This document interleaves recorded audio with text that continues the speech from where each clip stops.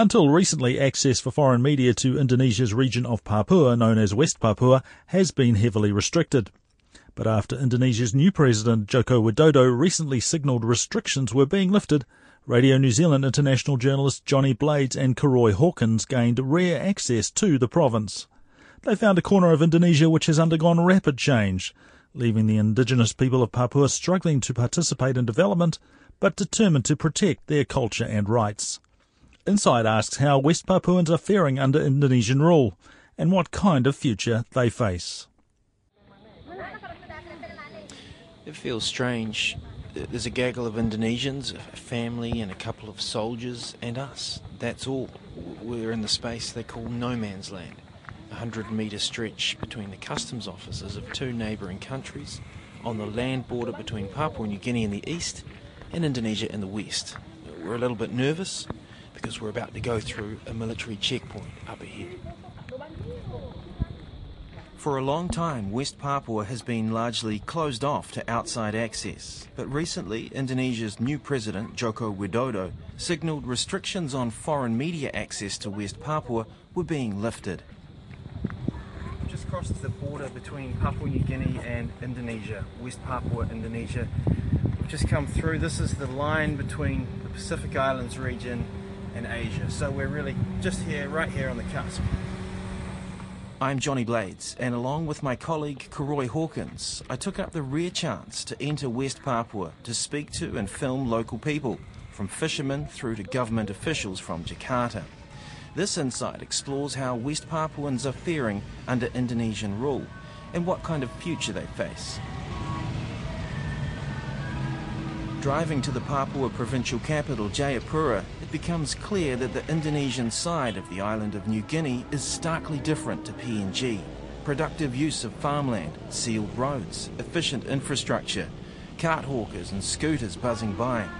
As we enter the city, the Indonesian cultural and religious influence is everywhere.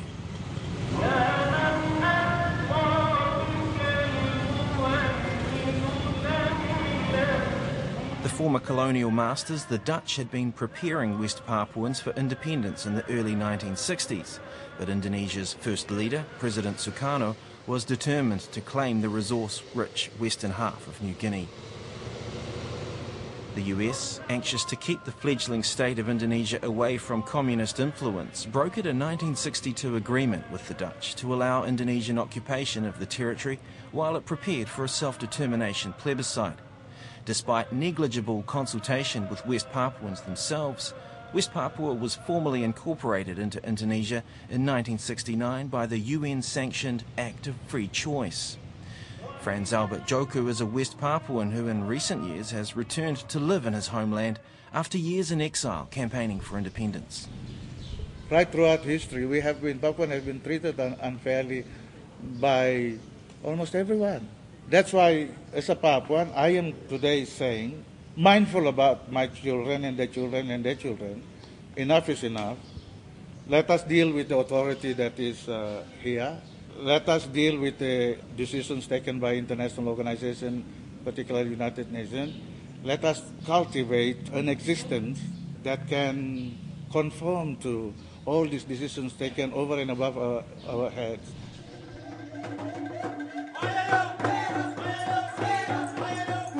3 decades of rule by the Suharto dictatorship left a bloody legacy of repression of West Papuans and a simmering separatist conflict, which, according to various estimates, has killed between 150 to 500,000 West Papuans. Reports of flagrant abuse by security forces in West Papua have piled up over the years, although restricted access to the region has made some of these reports difficult to verify. But many West Papuans have had to flee. Amatus Dow reached Australia in a canoe 9 years ago. I have many reasons why I leave my West Papuan country. Firstly, because of extrajudicial killings and jailings that long time Indonesian military and police treat the West Papuan people, including myself, when I was 7 years old, boy. They took me in a jail 2 nights without any reason. And also, my mom beat her. Several years later, my mom dead because of he got very hard injury inside. West Papuans who speak out are in danger of being branded separatists. There's around 50 known political prisoners detained in West Papua. The most prominent West Papuan political prisoner is Philip Kama, who we paid a visit to at Abipura prison, where he is 11 years into a 15-year jail term for raising the banned Papuan nationalist flag. The Jokowi administration has recently freed a handful of political prisoners. But Philip Kama says he refused the government offer of a pardon because it would involve admitting guilt for a crime he didn't commit. As he farewells us from the prison entrance, Mr Kama thanks Pacific Islands governments who voice concerns about rights abuses in Papua. Thank you for Prime Minister of Solomon, Mr. Surafare, and also all pastors in all church in Solomon, Vanuatu, Fiji, Papua New Guinea, and all Melanesian country. Please continue to support us until our independence. While Indonesia has undergone significant democratic transformation and in recent years strong economic expansion, West Papua has remained somewhat of a development backwater. Yafeth Fele is a fisherman in Yobe village on Lake Sentani. Every day he gathers his nets, prepares his canoe and rows off to gather food. But his village lacks access to basic services. These are the things his village wants from government. Harus rumah sehat seperti yang tadi kita lihat ini. Itu harus We need more health center like this one, because this one is only building. There is no medical staff. There is no people's work there. They close the school and they build a new one. So far from here, 7 kilometers. The weather is not good here because we need the clean water, but the water now is contaminated by the garbage and anything here. Water in the lake is not clean now. It's contaminated, so there is the population of fish here is getting low. Mana hidup di sini? Oh, hidup di sini. 20 kilometres away in the hustle of the capital, there are signs of rapid change. You find some Papuans adapting, others in the gutter. It's good to living here. We can get education and health service. You give money for me. I'm don't money. I'm poor man. I'm the work. What happened? I'm the work. Look, nothing work for me. This is central Abipura. It's a sub-district of Jayapura city, and really it's the business hub of the Papua provincial capital. And the vast majority of the businesses here are run by non-Papuans, that is Javanese and other Indonesians. It's estimated in a Sydney University study that West Papuans are now the minority in West Papua, and they are likely to make up less than 30% in 5 years' time. The main driving factor, a state program called Transmigration, where people from other overpopulated parts of the Republic are resettled in less crowded regions like West Papua. Transmigration has been changing the face of West Papua society in the last 2 decades. Papua's provincial governor, Lucas Enembe, says transmigration marginalises West Papuans. I have said to media that I refuse transmigration from outside Papua coming into Papua. Why I refuse my migration, like transmigration?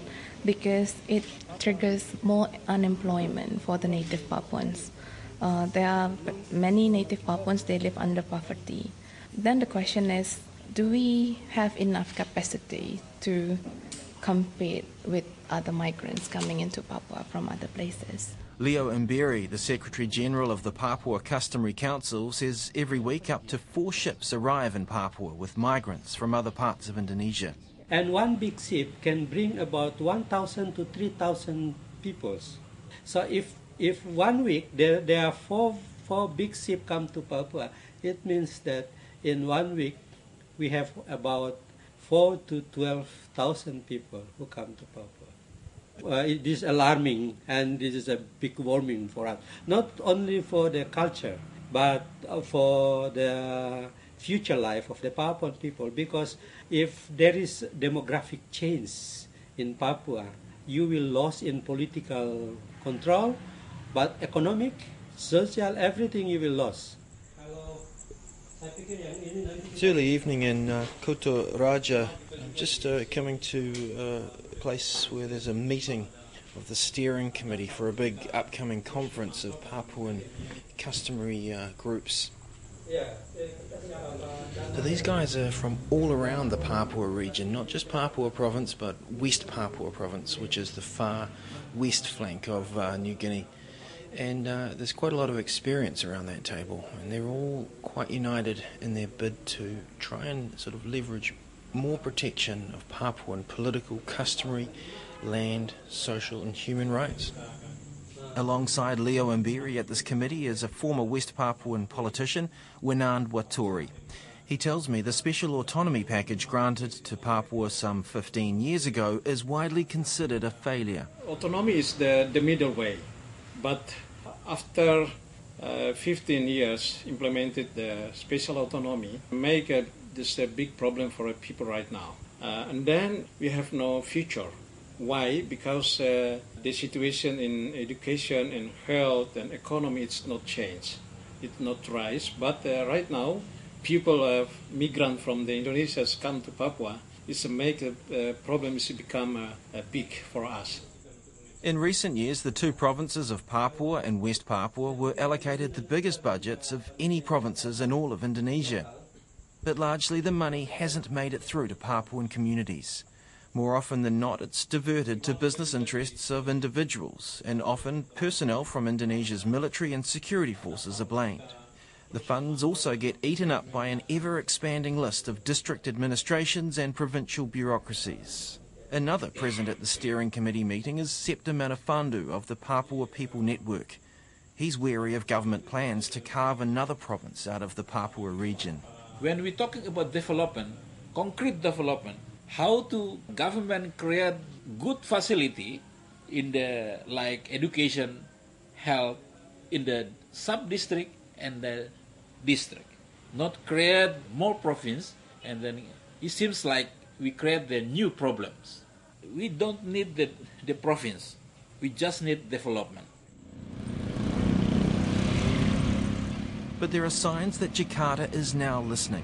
Only a year into his presidency, and Joko Widodo has visited Papua more than any previous president and is committed to solving the problems of Papua, which he identifies as being a lack of welfare and economic development.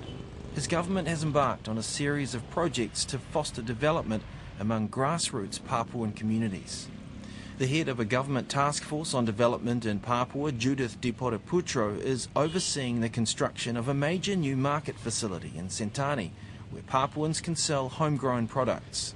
Ms. Dipotiputro says the president believes a country as large and culturally diverse as Indonesia can't be managed from afar. It has to be on the ground.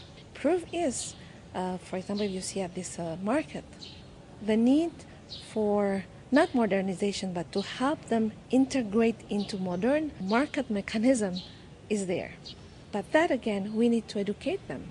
The Fasar market is what Ms. Dipotiputro calls an integrated complex, where the government's trying to meet all the cultural and welfare challenges and empowering what she calls the mamas, who she describes as the natural leaders of productivity. This home is going to help them educate. So it's going to be a big public kitchen that also the mamas can use for their own cooking. So when they get home at night and they have to serve dinner, it doesn't take them over extra time where they're already tired taking care of the kids the whole day, trying to sell, and then getting home and still having to cook. There's going to be also public showers with clean water and education on how to have a hygienic. Is this sort of modifying traditional Melanesian ways and values, though? No. She expects Jakarta's development drive to help foster a sense of satisfaction among Papuans with being part of Indonesia. Of course, because the majority of our people are grassroots. The problem of Papua is not unique to Papua. We have poverty, uneducation, lack of competitiveness, lack of basic infrastructure all over Indonesia. For many West Papuans, the development discussion pales in comparison to issues of security. Despite efforts in Jakarta to reform the system, Indonesia's military remains somewhat of a law unto itself in West Papua. The regional military commander recently apologised to the people of Papua for past abuses committed by soldiers. However, West Papuans say the apology means little when there's widespread impunity for security forces who assault and kill.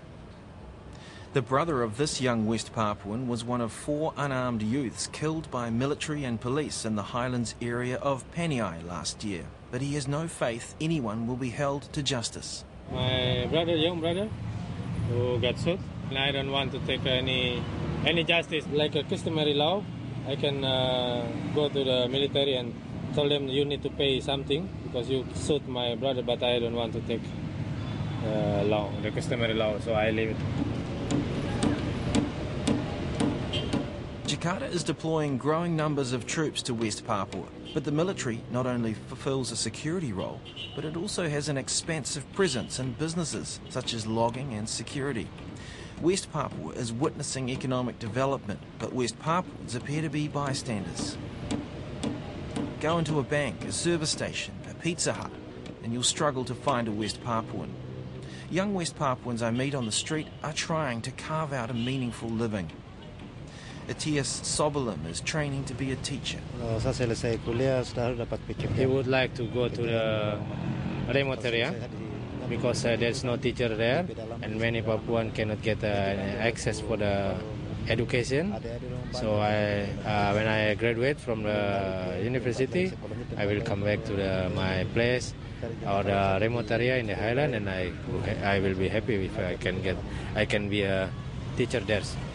Barbalina Mina Mandanas is a medical student who wants to help improve HIV/AIDS infection rates in Papua, which are the worst in Indonesia. I will share my knowledge. So the most important thing for me is to doing something for the HIV/AIDS to prevent West Papuan people. The local football team, Persipura Jayapura, is the top team in the Indonesian Football League. We visit the team at a practice session where they're surrounded by friends, family and fans. Defender Boas Salosa says the ongoing success of Persipura has galvanised pride among Papuans. Ya, itu sangat banyak ya, karena kami tumbuh bukan dari sekolah bola ya. Many people here and young people here they play the football in the street and in the home, so they have their dreams to become a Persipura player. So people here they're very strong for the football and the grassroots. Salosa is one of a handful of Persipura players in the Indonesian national side. Another is star midfielder Emmanuel Wangai.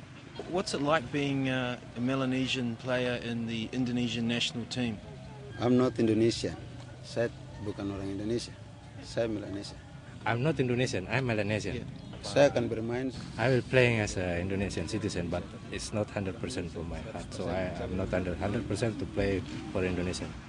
West Papuans appear to identify as being primarily Melanesian people, with their worship of ancestors' spirits and animist beliefs being absorbed by the world's largest Muslim country was never going to be easy.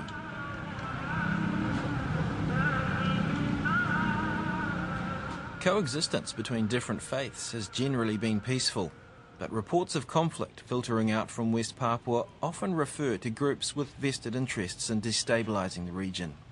This includes sections of Indonesia's security forces who have contracts to protect the massive gold and copper mine complex operated by the US company Freeport-McMoRan. There have been a series of violent deaths over the years at the mine, which is high in the mountains of Papua province. Since Freeport was granted a licence by Jakarta in the 1960s, its Grasberg mine operations have been Indonesia's single biggest revenue earner. However, the governor of Papua, Lucas Enembe, says West Papuans have seen no benefits from Freeport's mine, which is why local landowners in Timika are suing Freeport for $15 billion. Mr. Enembe is pushing for locals to get a greater share of mining activity. So that we can have ownership over the company. Second one, Freeport has to release some of its area and give it back to the provincial government, so that we can have the right to manage our own natural resources, which have been taken away from us for so long. The third one is its commitment to develop Papua. Our point is that if they don't have commitment to develop Papua, then there's no point they're here. Septa Manafandu says one of the root problems for West Papuans is the way land and resources have been misappropriated for logging and mining companies. Papuans' perspective about the forest is like the mother. They can get everything from the forest, food, hunting, and then also at the same time they can implement the tradition in the forest. But after government climb the forest, they're difficult to how to implement the tradition. Papua people angry about it. When they lose land, seems like we can easy to kill them. Rampant forest clearance in Papua plays a part in the current peatland and forest fires out of control across Indonesia, belching toxic fog out over Southeast Asia in one of the worst ecological disasters for years. If forestry is to continue in Papua, some people ask if West Papuans can be part of it. The head of Jayapura Regency, Matthias Awoitau, says central government issues instructions about how to capitalise on West Papua's resources, but it's often not well coordinated on the ground. Di bawahnya susah untuk mendorong atau bekerja sama. So basically, these below the seniors think they lack communication. For example, there's another issue that has been pending for more than 10 years is about forestry, and where they communicated the need to think about permits for indigenous communities in order to exploit this forest. For West Papuans I've spoken to, the sense of unfairness about life under Indonesian rule centres on three common complaints. Control of their land and resources has been taken away from West Papuans without their consent. They are becoming a minority in their own land. Security forces detain, torture or beat up West Papuans if they complain about these things or express independence aspirations.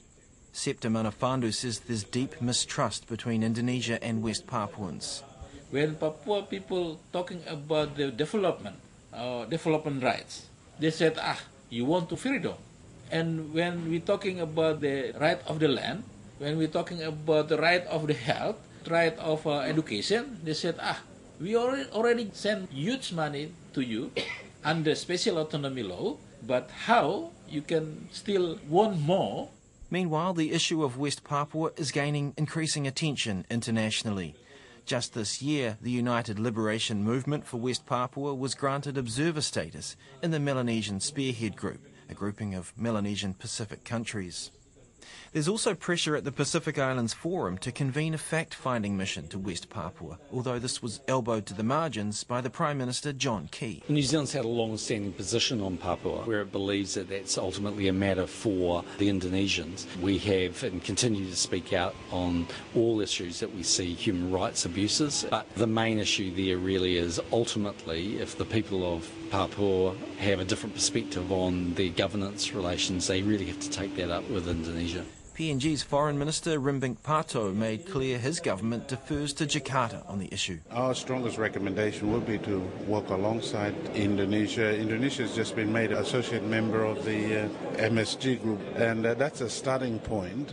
And should there be some issues, then obviously we will be looking to work through that and work in terms of our own bilateral relationship. We'll work together with Indonesia. In response to the surge of diplomatic activity around West Papua, Jakarta has made a big effort to engage more with Pacific Island governments.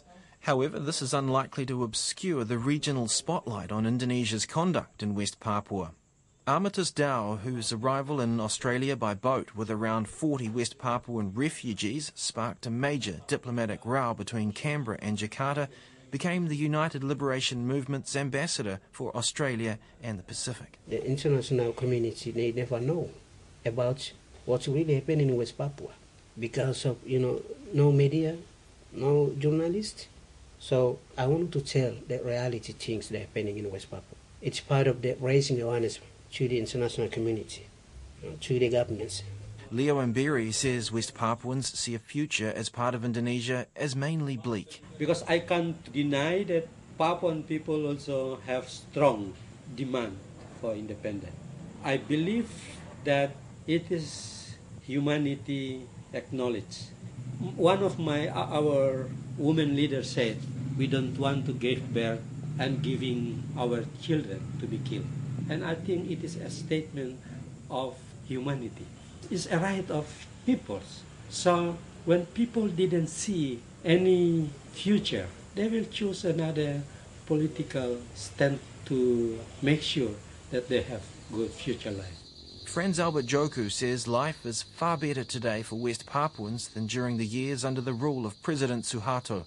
He says Papuans have the right to live peacefully in their homeland with a form of self-government, but that they must seize opportunities. Look at building a better future for ourselves, rather than sitting here every day waking up, dreaming about being independent, not wanting to work the land or the garden or fish the lake or the sea. It's time for serious reflection and taking serious decisions by ourselves. The Papua Governor, Lucas Inembe, says it's crucial that the autonomy package is reworked to ensure adequate protections for West Papuans, their well-being and culture. He has warned that West Papuans could disappear as a people if they remain marginalised. If you ask me 10 or 20 years again, in the future, I thought Papuans might be gone already if we don't protect them. I mean, they vanish because nowadays we haven't got the exact number of Papuans, but it's decreasing very rapidly. Back at Yobe village, fisherman Yafeth Fele feels the Melanesian culture needs protection. I think because we have our customary law here, working for a long time ago, then I believe that it will be good for us compared with the Indonesian law. And I also thinking that we are Melanesian, we are not Asia, so we should take our culture back. We should fight for that, and we should use our customary law here to protect our people and our land. Well, we've just crossed back over the border without incident. The soldiers even asked for selfies with us. And then the PNG customs officer remarked about how it was a first for him, stamping both the New Zealand and Solomon Islands passport at this post. The Indonesian government's move to open up West Papua to journalists is a step towards greater transparency, and there's also considerable hope over Jakarta's new efforts to bring development to Papua and free some political prisoners. But this is just a start.